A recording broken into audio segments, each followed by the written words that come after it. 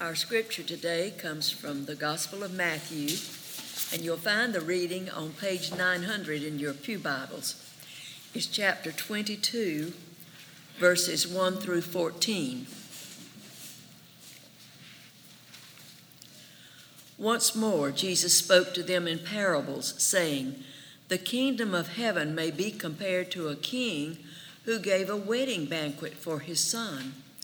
He sent his slaves to call those who had been invited to the wedding banquet, but they would not come. Again, he sent other slaves, saying, 'Tell those who have been invited, look, I have prepared my dinner. My oxen and my fat calves have been slaughtered, and everything is ready. Come to the wedding banquet.' But they made light of it and went away, one to his farm, another to his business, while the rest seized his slaves, mistreated them, and killed them. The king was enraged. He sent his troops, destroyed those murderers, and burned their city. Then he said to his slaves, 'The wedding is ready, but those invited were not worthy. Go therefore into the main streets and invite everyone you find to the wedding banquet.' Those slaves went out into the streets and gathered all whom they found, both good and bad. So the wedding hall was filled with guests. But when the king came in to see the guests, he noticed a man there who was not wearing a wedding robe. And he said to him, 'Friend, how did you get in here without a wedding robe?' And he was speechless. Then the king said to the attendants, 'Bind him hand and foot, and throw him into the outer darkness, where there will be weeping and gnashing of teeth. For many are called, but few are chosen.'" The word of the Lord. Thanks be to God.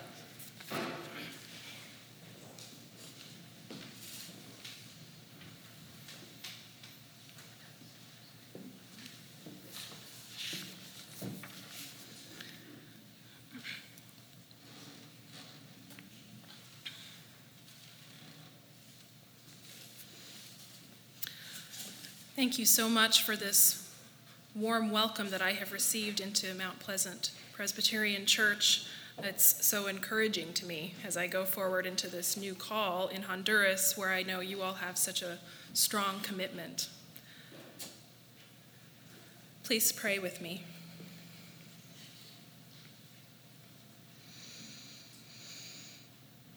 Gracious God, may the words of all our mouths and hearts be acceptable to you, our rock and our Redeemer. Amen.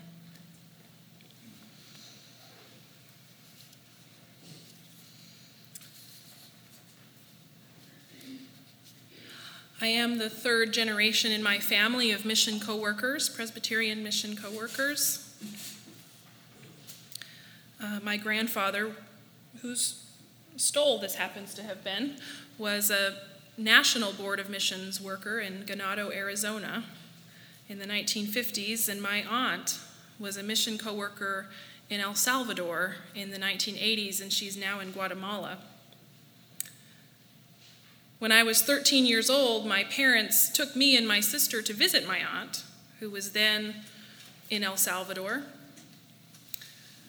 During that trip, my young cousin would always ask to sing a particular song before each meal.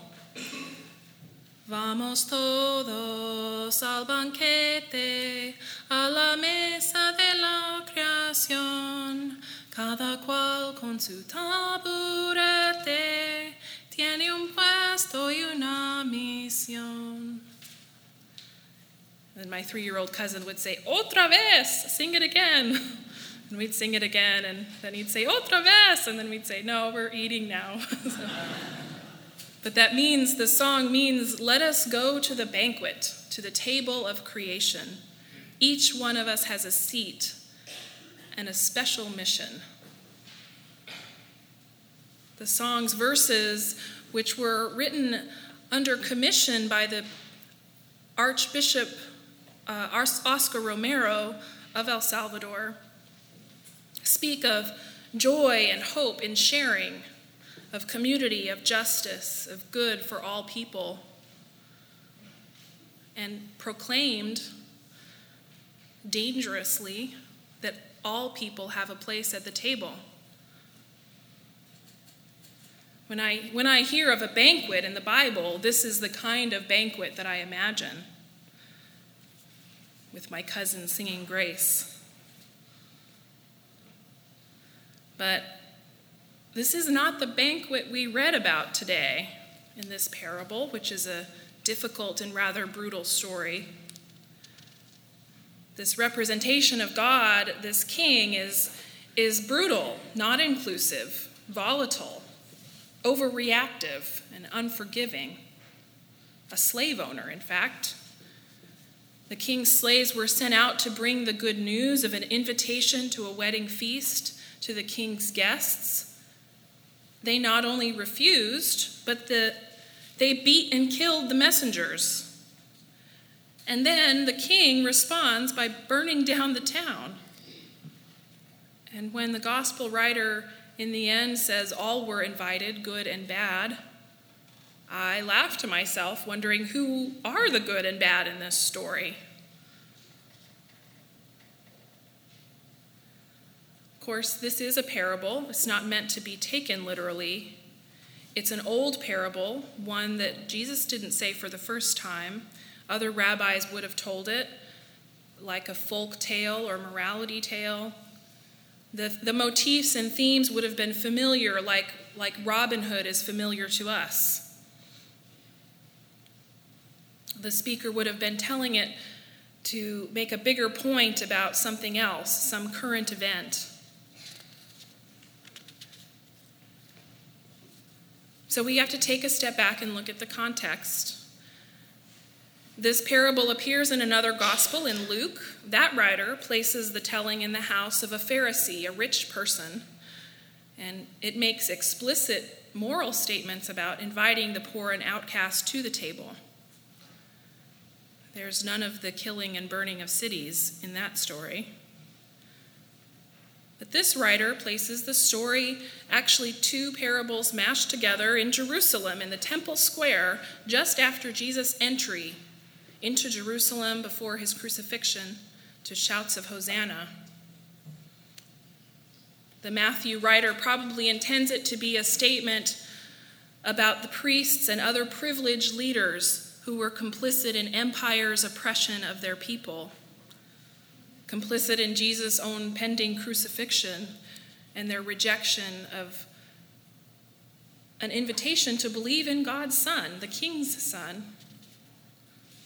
The burning and destruction of the towns in the first century probably brought to mind the destruction of the temple in the year 70 by the Assyrians. That's what would have been on the minds of first century hearers. 1,500 years later, when John Calvin read this story, he used it to support his theological idea of double predestination, condemning us modern Presbyterians to shrug our shoulders and shake our heads, not really knowing what he meant to say. So that's what this story meant back then. What does it mean to us today? What hope can we find in this confusing and unclear morality tale?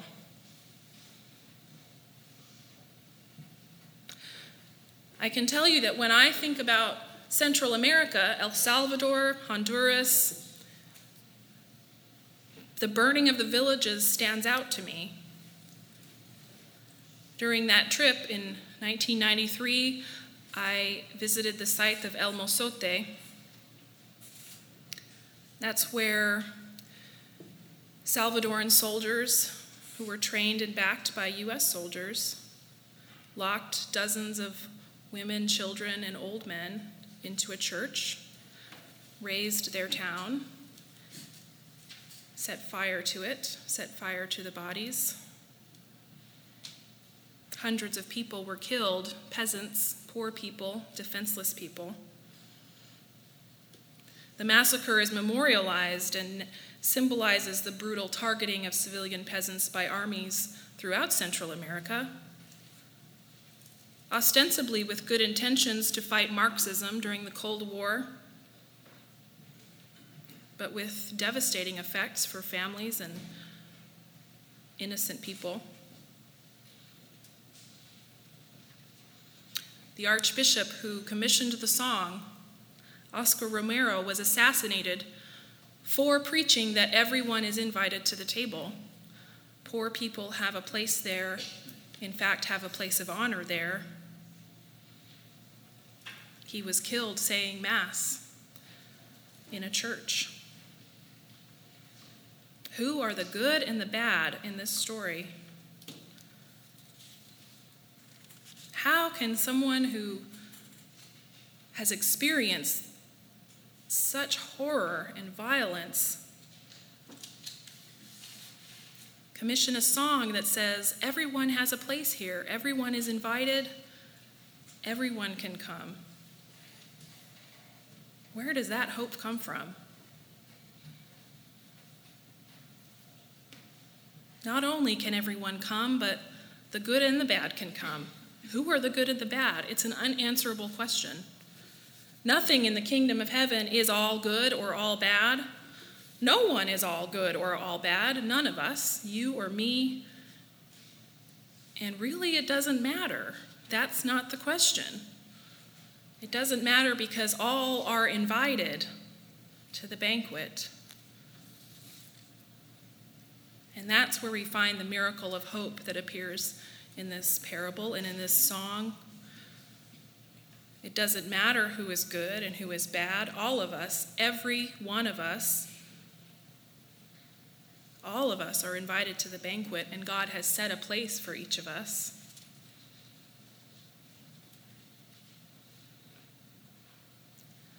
The discomfort in this story doesn't stop. We come to another uncomfortable part. This is an addition of the Matthew writer. It doesn't appear in Luke.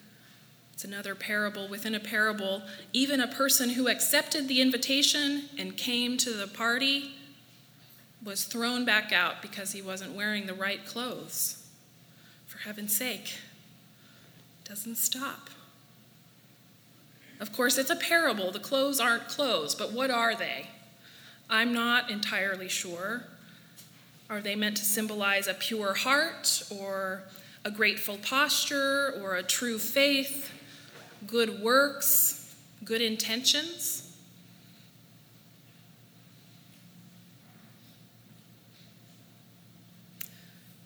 It weighs on my mind as I look to Central America. I'll be in Honduras in about a week. Over the next few months, I will be completing my transition from healthcare chaplain to missionary. And I am suddenly very conscious about whatever good intentions I have towards my mission partner, the church, the Presbyterian Church of Honduras. I am conscious that I am firmly rooted in a stream of well-intentioned church missions and well-intentioned government actions that have been complicit in colonialism, complicit in violence towards peasants and the poor. What are the proper garments for me to wear when I go there? What are the proper garments for any of us to wear as we are seated side by side with rich and poor, with good and bad, with oppressed and with oppressor? For none of us is all any of those things. None of us is all oppressed. None of us is all oppressor. None of us is all rich or all poor. None of us is all good or all bad.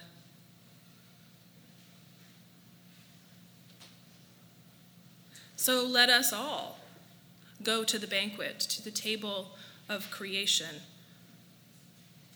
For there we find justice, we find peace, we find plenty, we find forgiveness.